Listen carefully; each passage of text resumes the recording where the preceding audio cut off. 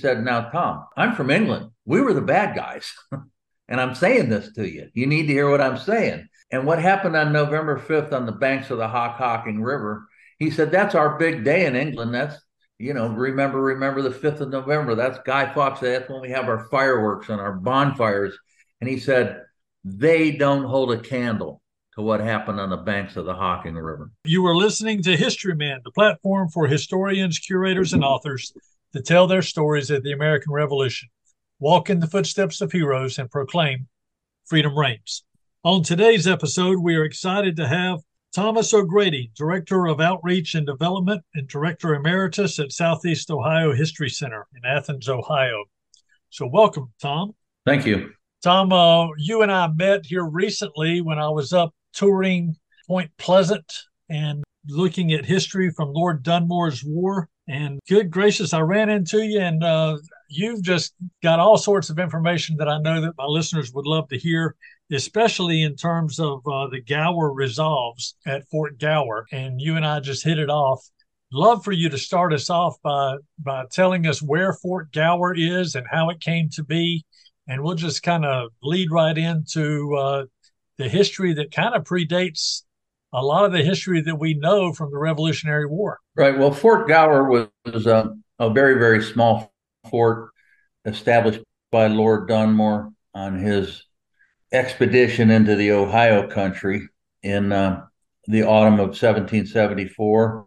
Chief Logan, his family was massacred on the Ohio River in April of that year. And in retaliation, he crossed the river and went into what was Virginia at the time and started burning cabins and retaliating and getting revenge for that.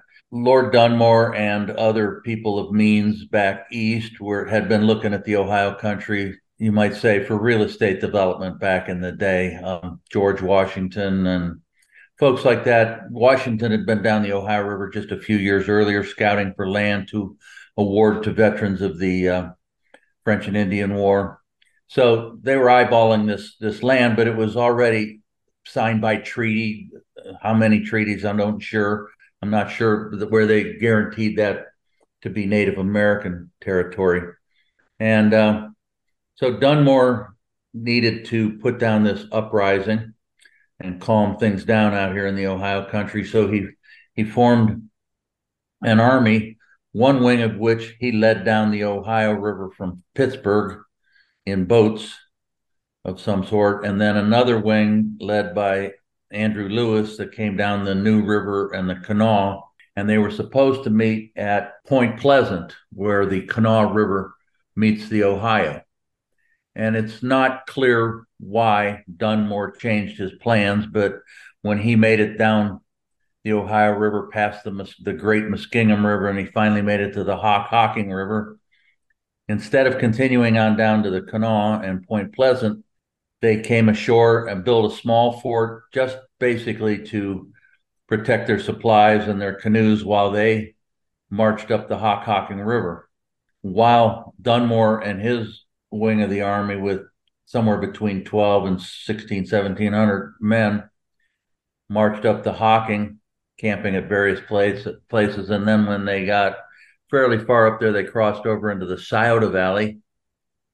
And meanwhile, the Shawnee, under Chief Cornstalk and his sister, Nanhalima, a warrior chief of herself, attacked the wing of the army at Point Pleasant. The thought is that he figured he was going to have to deal with both of these, and he'd rather work on one at a time instead of fighting them all together. And so they attacked. They had a day-long battle at Point Pleasant. From the statistics I've seen, there were more losses on the militia side than on the Native American side, but the Native Americans never gained enough of an edge on that to take control. So they, at the end of the day, retreated across the Ohio and then back up to their villages up around what we call Circleville, Ohio today. Meanwhile, Dunmore was working his way up the Hockhocking, crossed over into the Scioto Valley. After a few days or so, they had a treaty with Cornstalk and his sister and some of those folks. And Cornstalk was expecting some pretty harsh. He figured they either had to kill all their women and children and then fight to the death against this army, or accept whatever conditions of the treaty. And they thought they would be pretty harsh, but they weren't. And so all they had to do basically was agree not to continue hostilities. And so they did that.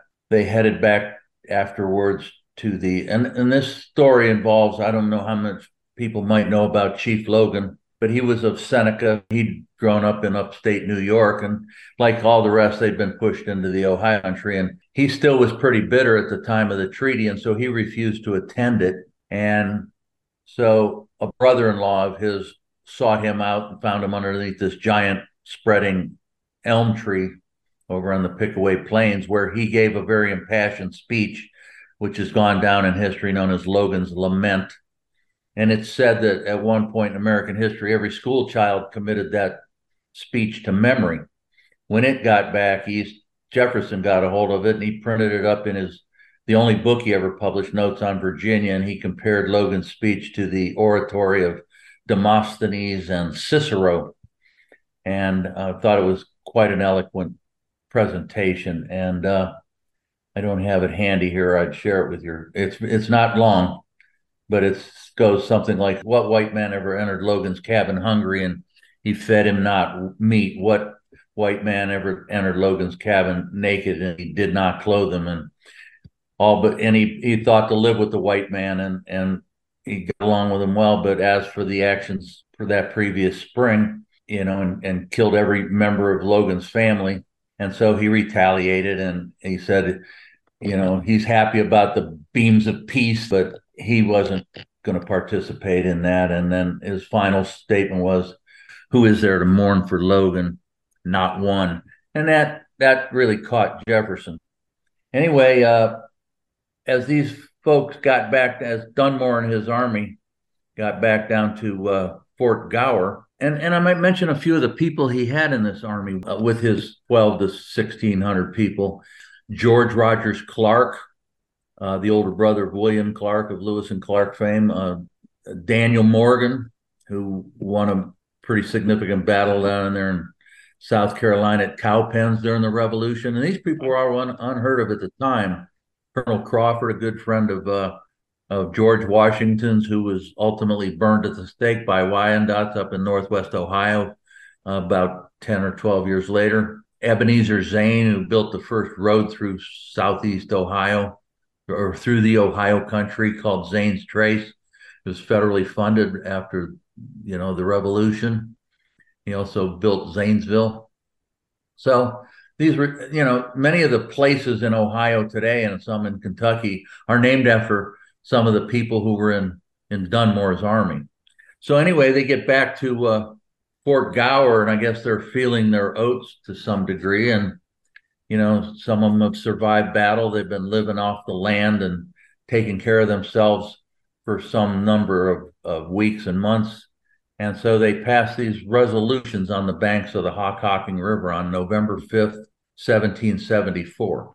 Some academics, not all, claim that it would have been possibly the first American Declaration of Independence against the king and the crown in England. There have been arguments I've seen where some people want to claim the Battle of Point Pleasant was the first battle of the American Revolution, and I've seen plenty of arguments against that, because that particular battle seemed to have nothing to do with people's gripes against England and the king at that point. It had more to do with coming out here to the Ohio country and seeing what they could finagle away from the Native American peoples.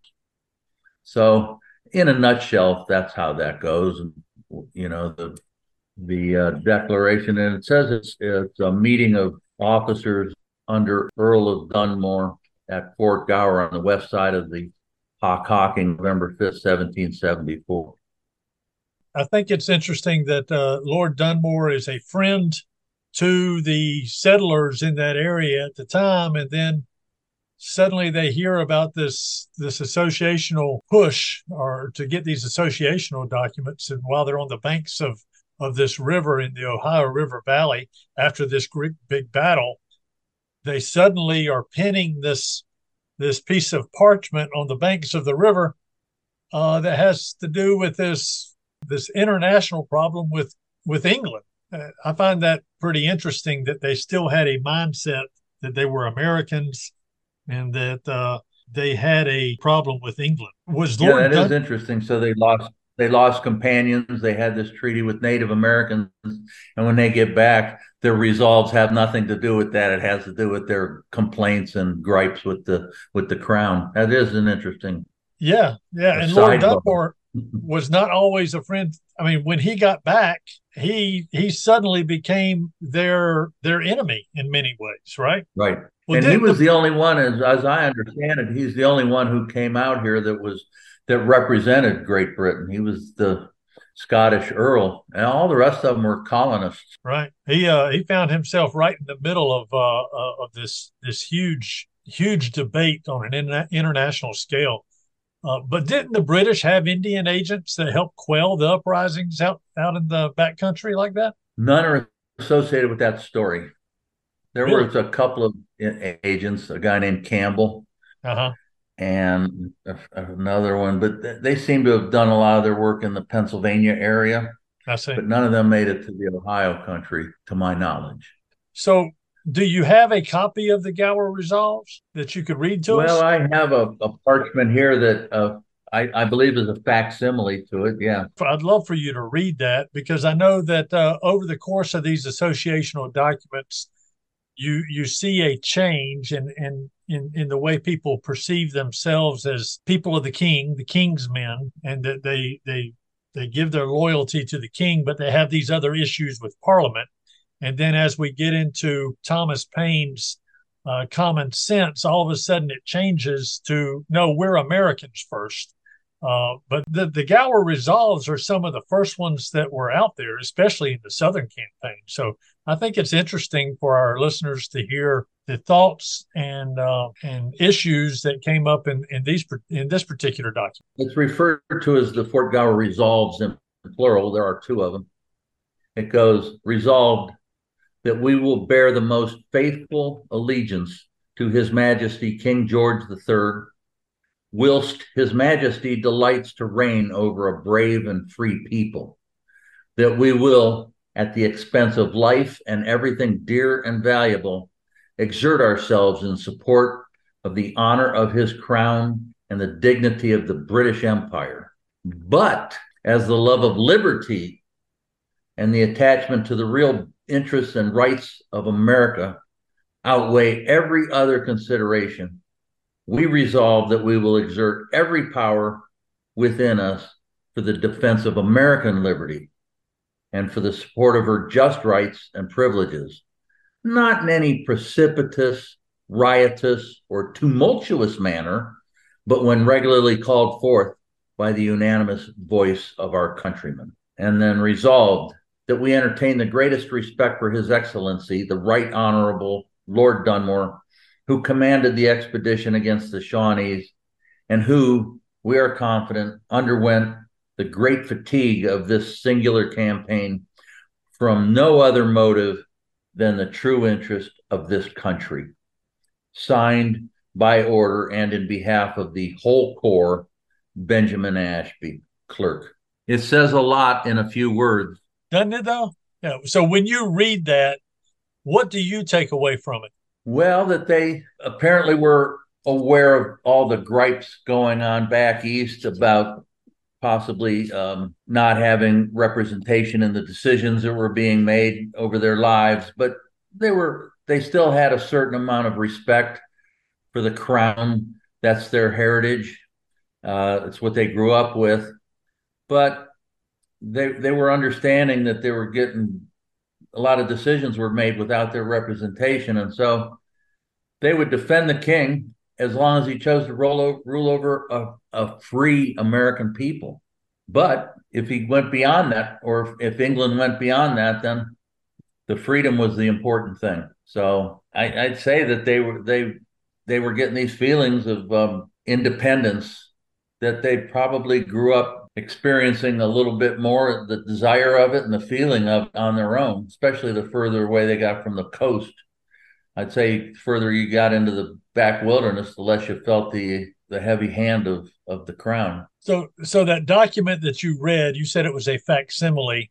The original document, where did that end up at? That's a How did good it get there? question. When I first found out a fella had this one, I thought maybe he had the real thing, but I could see by the condition of it that it had been pinned up on a bulletin board and maybe moved several times because the corners were all tattered with thumbtack holes. And I know that in 1974, at the 200th anniversary of the Fort Gower Resolves, the Ohio Historical Society convened a conference to celebrate that, and they had speakers come in. And my guess is that this document that this fella turned up with, which he purchased in an auction of an abandoned storage locker in some small town in Southwest Ohio, that it was a facsimile made, because there's in the particular document I have has probably 30 signatures at the bottom of it, and none of them represent any of the names of any of those officers I mentioned, Daniel Morgan or George Rogers Clark or Colonel Crawford or any of the people. And there are names of two women on this, two female names on this document. So I kind of get the feeling that this was a facsimile made. Maybe there were copies made for that conference. And then at some point, maybe attendees signed in. So I haven't been able to connect any of the names on here with any of the history. I'm guessing this was at the conference, but I haven't verified that yet either. The handwriting on it is really, really elaborate. It looks like something that came out of that era.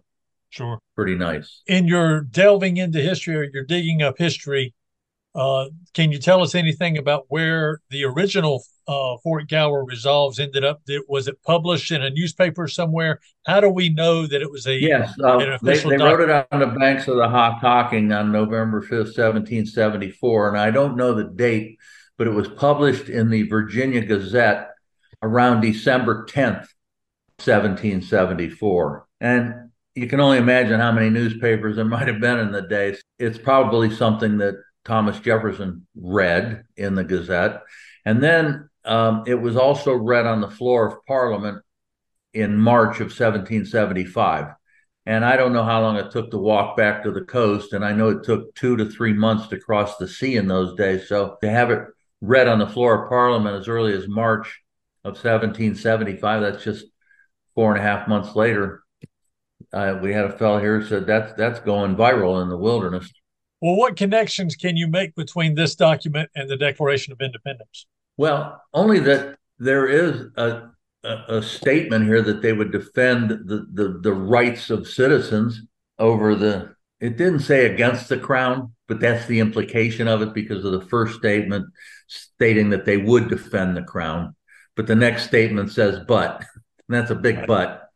And so that, and then number two, it was read, it was in the Virginia Gazette, so it was no doubt read by Thomas Jefferson, and this was 18 months before he penned his declaration. And he seems to have been the kind of guy who read everything he could get his hands on, and he would have been aware of what was going on in the news. And I don't know the dates of some of the other resolves that were established, the Fincastle Resolves and the Bodatort Resolves, but I would imagine that he was on top of all of that.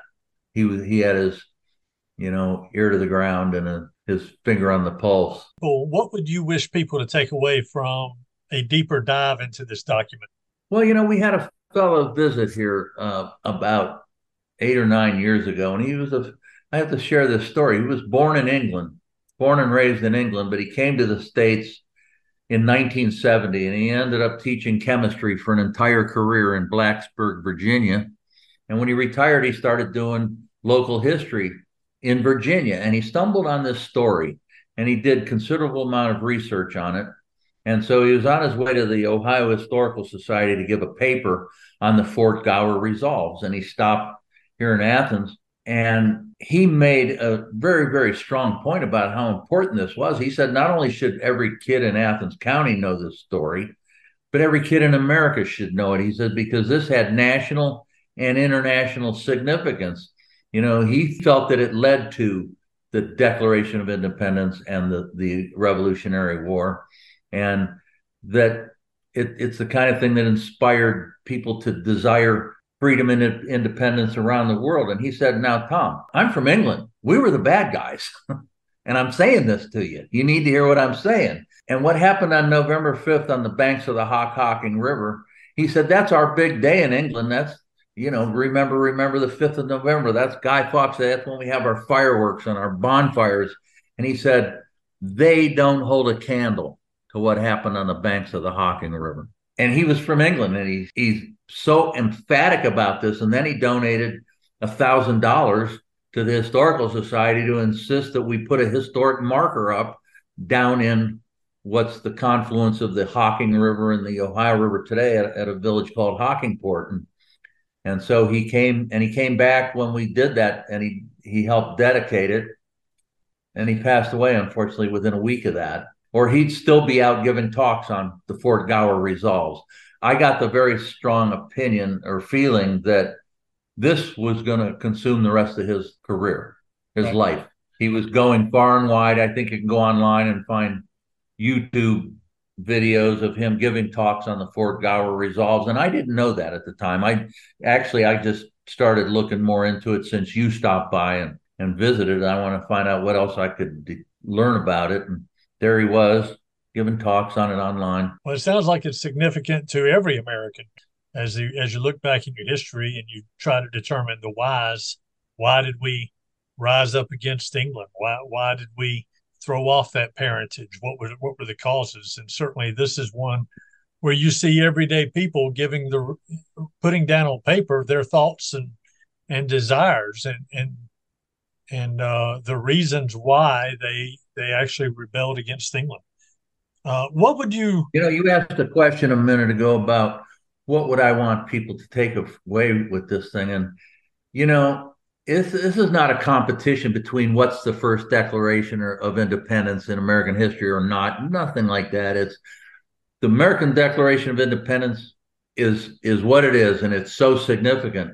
But maybe it has a bigger, longer history of its formation and development. And this story here can be a part of that this stuff doesn't just happen overnight. And like you were asking, here these guys are out here fighting Native Americans about land out here in the Ohio country, in the wilderness, basically.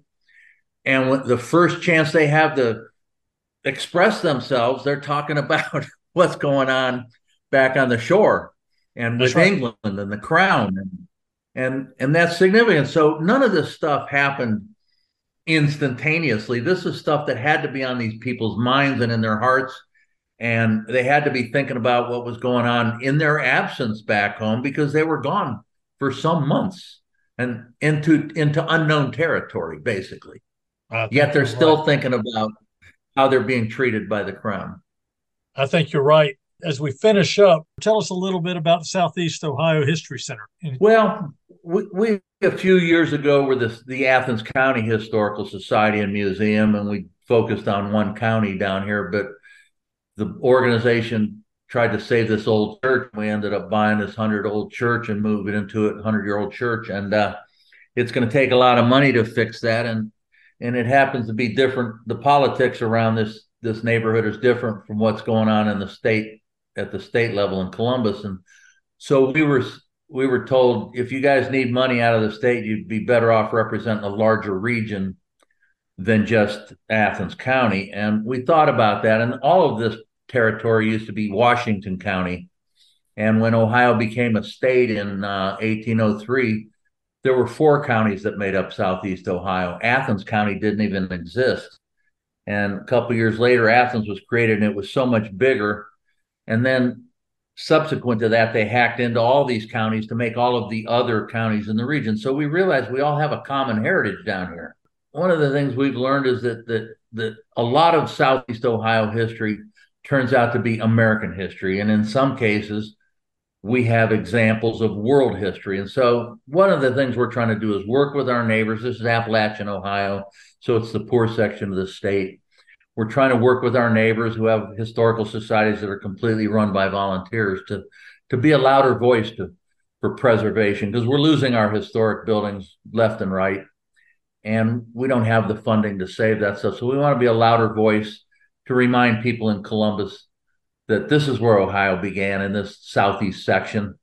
It's where the Fort Gower Resolves came from, and people in Columbus haven't heard of these things yet. So that's our goal, is to put Southeast Ohio in a bigger position in the minds of the state of Ohio. That's one thing. And then basically to work with our neighbors. We all need to help each other out. The people who came and settled here came from everywhere. Southeast Ohio is as much of a melting pot as anywhere. And the resources they harvested not only built all the towns of Southeast Ohio, they harvested the resources that built the big cities of Ohio and much of the Midwest. And we need to remind folks of that. And we just have to work together to do that. And that's our goal. How would they reach you? Check us out on the World Wide Web at www.southeastohio.org online. My email is tom@southeastohio.org. So one last question I try to ask all my guests is, what does liberty mean to you? Boy, that's something I think I've grown up taking for granted my whole life, because we just claim to have it. This is a free country, all that kind of thing. And, the more you look at it, the more you realize nothing's free. And a whole lot of people shed a lot of blood and, went through a lot of misery for us to be able to even claim this independence and this freedom. And in my own experience, I know that, you can talk about free speech. Well, whenever I've said something that has any moment, all of a sudden I realize, boy, there's a cost to that. I didn't know just by saying what I thought or trying to help out on something that I was going to step on so many toes. So, yeah, it can be free as long as you're not really pushing the envelope at all. But the minute you start, you realize that there's a cost to everything. So freedom is as much of an idea as anything else. And I hear a lot of people saying, well, I have rights that come with this freedom and all this. But what I rarely hear us say is, I have these rights, but with every right comes all these responsibilities. And I never hear anybody evoking their awareness of that. And I think that hurts us because we don't recognize the responsibilities that come with these declarations. Tom, I appreciate you spending time with me. Thank you for introducing us to the Gower Resolves. My pleasure, and whatever I can do to help raise awareness about this pre-revolutionary history in America. People didn't just do this overnight. Thank you, man. Thank you.